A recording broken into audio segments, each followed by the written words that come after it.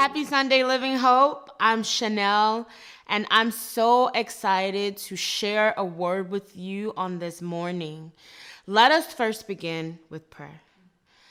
Most righteous and eternal God, we thank you for this day. We thank you for this opportunity, God, to share a word with your sons and your daughters. Father, we pray, oh God, that you would anoint your servant on today to speak this word. We pray that your word would fall on good ground on today, God, and that you would empower us to do your will in the earth. We thank you. We love you. In Jesus' name. Amen. I want to talk a little bit I want to talk about just a little bit about my childhood. Most of you may know that I grew up I had an apostolic upbringing. I grew up in the apostolic church, or for some of you, you may have heard of Pentecostal church, the Pentecostal denomination. And simply what that mean was that we were saved, that we spent our lives in church all day at times. But I will say it is something that I wouldn't trade it for anything. It was such an amazing time in my life to be able to experience the power of God in such an amazing way, such a life-changing way. I remember growing up in our church, along the walls, you would see canes and crutches and sometimes wheelchairs that literally, it was an actual physical manifestation of the power of God or the healing virtue of God happening within our services.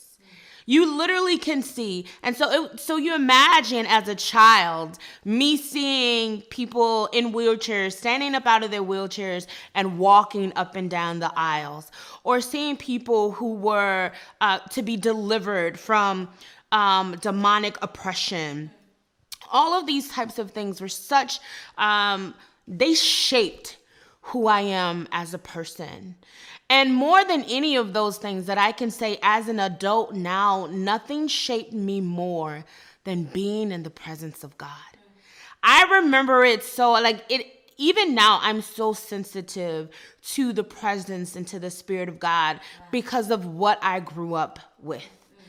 And it's so feeling the tangible presence, feeling like you're at the feet of God, feeling so powerful in Him. It's life-changing. You're not the same because of it. So even though we were in church and we felt this overwhelming presence of God, we saw signs and wonders, miracles happening right in front of our eyes, we would walk outside of the church doors and then we're faced with injustice. We're faced with seeing young girls, young boys, in handcuffs against police cars, sitting on the curves, and feeling this overwhelming sense of powerlessness. We go from feeling so powerful in the presence of God, and then we walk outside of the church and we feel that powerlessness because of injustice. My aunt, I was talking to her the other day, and she reminded me of a situation that happened, and I remember, I'm like, oh yeah, that did happen, right? She tells me, she said, do you remember, Chanel, when we had just got out of service, and my uncle, who's probably one of the most brave men that I know, he had a gun in his holster. He has it's a licensed weapon. He handled the money, and so, sometimes we live in urban communities. And so he had, and honestly, whether you live in an urban community or not, let's be real, okay? He had a licensed weapon. And so we're getting outside of church. We just left church, and we're all standing outside, and the police, they're driving by the church, and they just so happen to see his holster with his gun, right? And immediately, it's as if they sense there's a danger. There's a black man with a weapon, and now we must act. We have to stop him, right? So they stop my uncle, and even though he produced the paperwork, his license, that his weapon was legal, it didn't matter. They still arrested him and they still took him to jail. Even though now let's consider he was within his legal right. But because of their injustice, because of their judgment of him, they took him to jail anyway. And I remember when she started to relay this story to me, it was as if reliving that helplessness, that powerlessness all over again. And so I had to ask myself, how do we live with that contradiction of feeling powerful in the church, but then feeling powerless outside of the church? Yeah. In the book of Micah gives us a roadmap in how to deal with that powerlessness. Wow. I'm going to read with you. Micah, give me a second, guys. Micah 6:8. Micah says, "And he hath showed thee, O man, what is good. And what doth the Lord require of thee?" What is the Lord requiring of us? "But to do justly, and to love mercy, and to walk humbly with God." What is the Lord requiring of us? What is he saying? Even though in the midst of so much that is happening, in the midst of injustice, in the midst of fear, in the midst of prejudice, how do we deal with that? He said, we're not like them. What we're going to do, what is required for us to do is to act justly, to love mercy, and to walk humbly with God. Let us consider the first point. How do we act justly? Immediately when I think about justly, or I think about justice, I think about fairness. What is fair? God is requiring that we act fair. He's not only requiring, he's demanding just. He's demanding that we act justly. One of the stories in the Bible that comes to mind too is the Bible when this.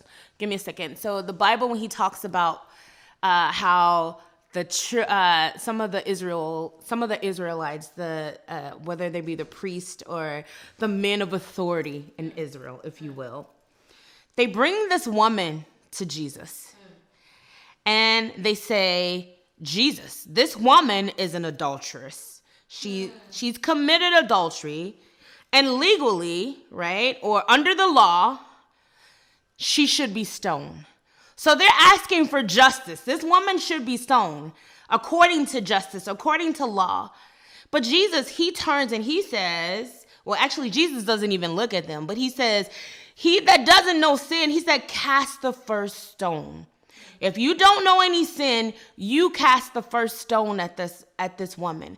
And actually what Jesus was doing was, he was acting justly, but he was also loving mercy. He was showing mercy and compassion towards this woman.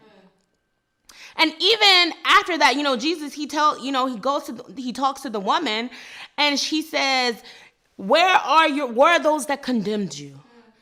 Where are those that condemned you? He said, I don't condemn you. Yeah. But he told her to sin no more. And then he even said that I am the light of the world. And he said, when you follow me, you no longer walk in darkness, but you walk in the light. So Jesus is saying here, he said, act justly. Be fair to one another. Be fair to her. He's saying love mercy, love compassion. And then he said, as you are acting justly, as you are loving mercy, you are also following in me, meaning that you are leaving the darkness. And when we become Christian, we decide to follow after Christ, and we are no longer in darkness. But now, when we are children of the light, we are able to be as Christ is. The final point that Micah gives us in Micah 6, and he says to walk humbly. When we begin to walk humbly with God, we set aside our own self-righteousness. We set aside our pride. And we decide that we're going to follow the move of God, that we will walk in humility and we will say, God, there are things that we don't understand, but we are going to walk with the move of God. Right now, everything that is happening right now on a global scale, God is bringing the injustices that has happened to African Americans, to Black people, to the global forefront. This is the move of God. And God is calling for us to walk with him in that movement. This is an act of obedience. Wow. Yep. How do we deal with the powerlessness that we feel when we're in the church?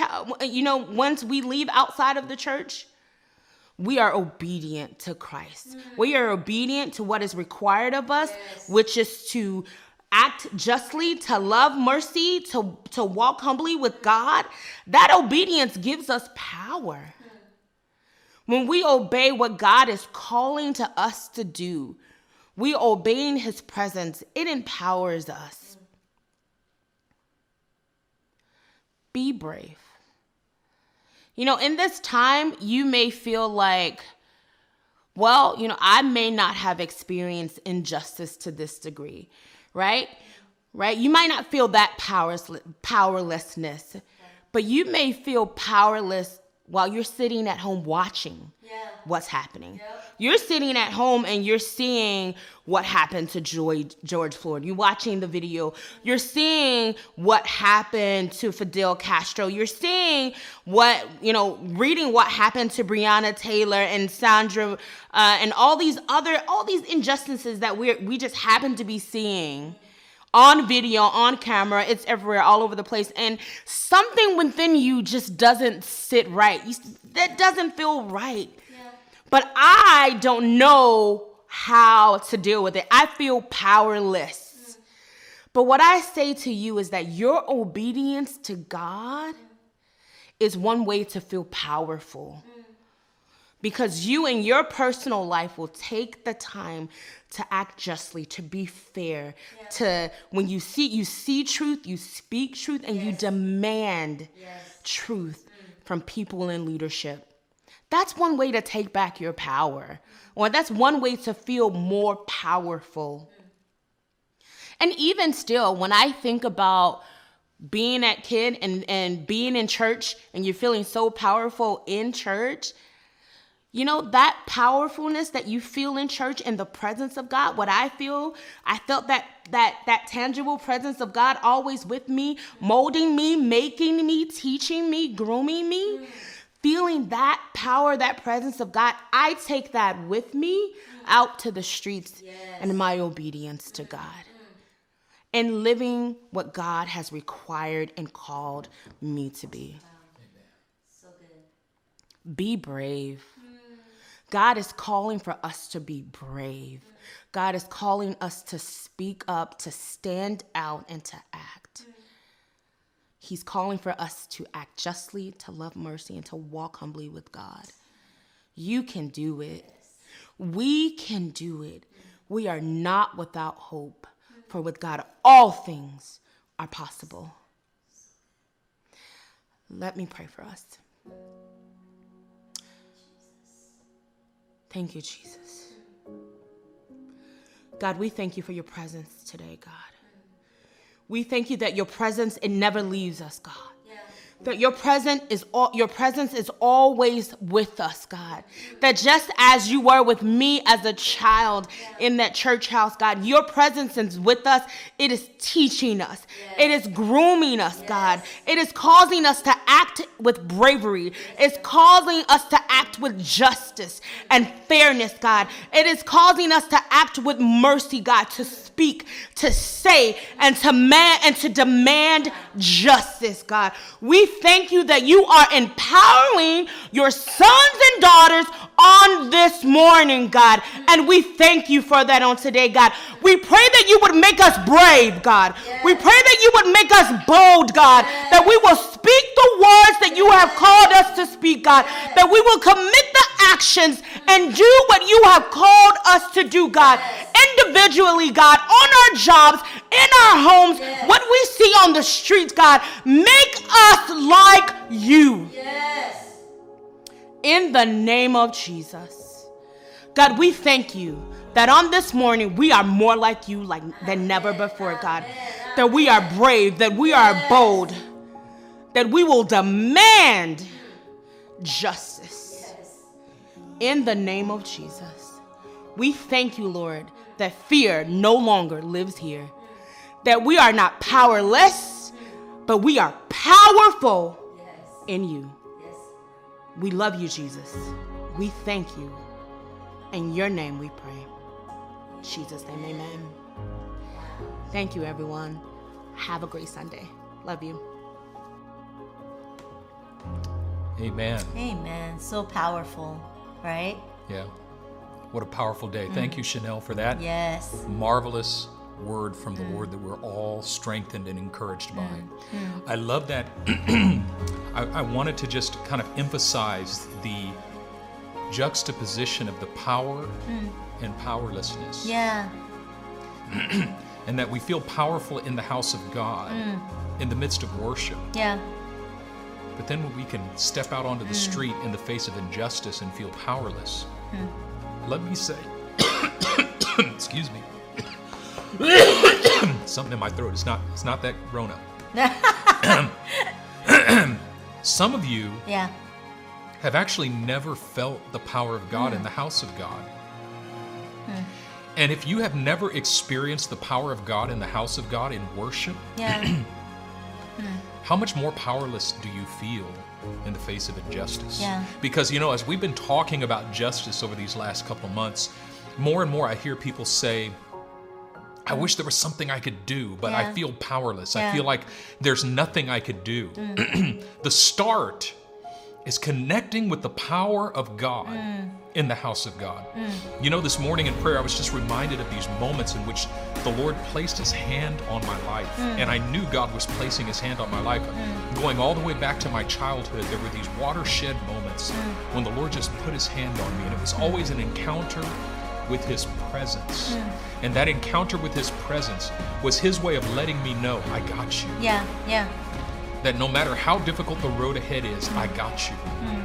And whatever you're going to need for the road ahead, I'm already depositing it on the inside of you. It's the presence and power of God that is above all things the priority of our lives.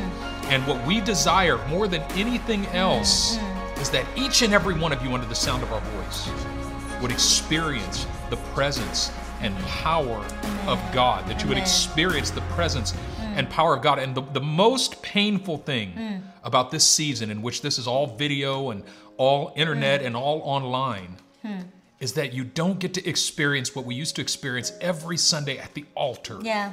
That if you would just come to the altar, the power and presence of God was breaking out there, and we could see visibly the presence of God coming upon the minds and lives and bodies of individuals who were seeking the face of God. But this morning, as we were just talking to the Lord, the Lord is not bound by space and time. Yeah. He's not. It's not bound by space and time. And he is able to move right through the internet and touch your life. He is able to move right through the live stream and touch your life. Yeah. He is able right now to set you on fire, to baptize you in his presence. I'm telling you that every cry, every desire of your heart is at its very root and foundation a desire for the presence of God. What every human being longs for more than anything else is the presence and power of God. The presence and power of God. And this morning I want to jumpstart your longing. I want to jumpstart your hunger. I want to jumpstart your pursuit of the presence and power of God, because there is no brokenness that cannot be mended in God's presence. Amen. Amen. And as you pursue the presence of God, I want to highlight what Chanel said this morning, that your obedience empowers you, makes you powerful. No matter how small that act of obedience is, every time you obey the voice of God, you release the power of kingdom. You release the presence of God. And I want to highlight that today. And I want to challenge you to see God's voice right now. Ask him right now, as you are joining in right now, ask him, God, what do you want me to do today? God, how can I obey you this week? I want you to ask God for something specific. And in your act of obedience, maybe it's call somebody and pray for somebody. Maybe it's donate mass for those in the streets. I don't know. Whatever it can be. Maybe wake up 5 minutes early and spend time with me. I don't know. But when you ask the Lord and you hear his voice in your act of obedience, it empowers you. It releases power. Your obedience releases the power and the presence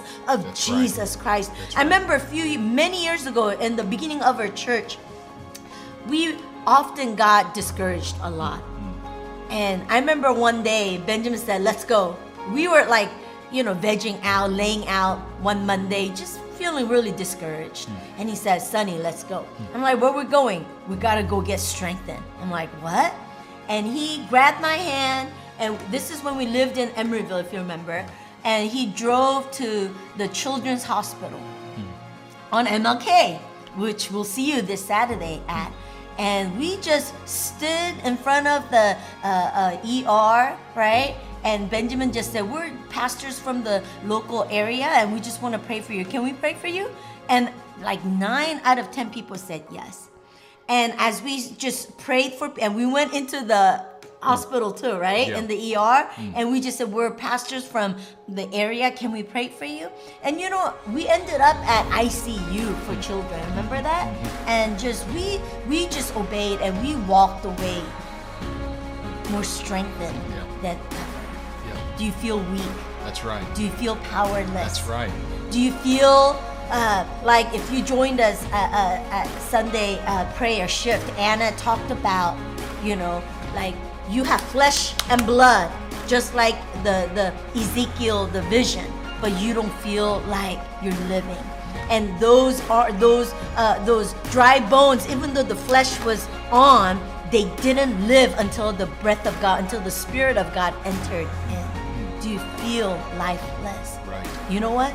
All it takes is for you to hear the voice of God. That's right. And in your obedience, it empowers you. It empowers you, right? Yeah. Like Chanel said, we need 3 things. And we need to walk in obedience to that. We don't only believe what is right, but we do what is right. In this day and age, we, as a people of God, we're going to pursue justice in our land. No matter how small it may be, we're going to obey and we're going to pursue justice. We're going to demand justice from this nation. And we're going to love mercy. We're not going to just point hands and judge, but we're going to love mercy. We're going to walk in the mercy and the grace of God. And then we're going to be humble. We're going to walk in humility. That we're going to look into our own hearts and we're going to ask the Holy Spirit to check our hearts. And if there's any racism in our hearts, if there's any selfishness in our hearts, we're going to come before God humbly. Yeah. We're going to obey God in these 3 areas. Yeah, that's right. Amen? Justice demands to be done. Justice is an action.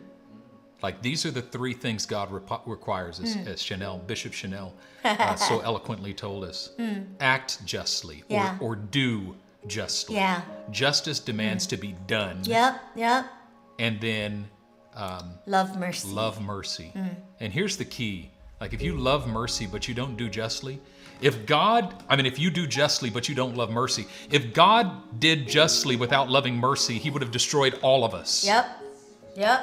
Right? We better be glad he loves mercy. Yeah. You know what I mean? We better be glad Yes. he loves mercy. Yeah.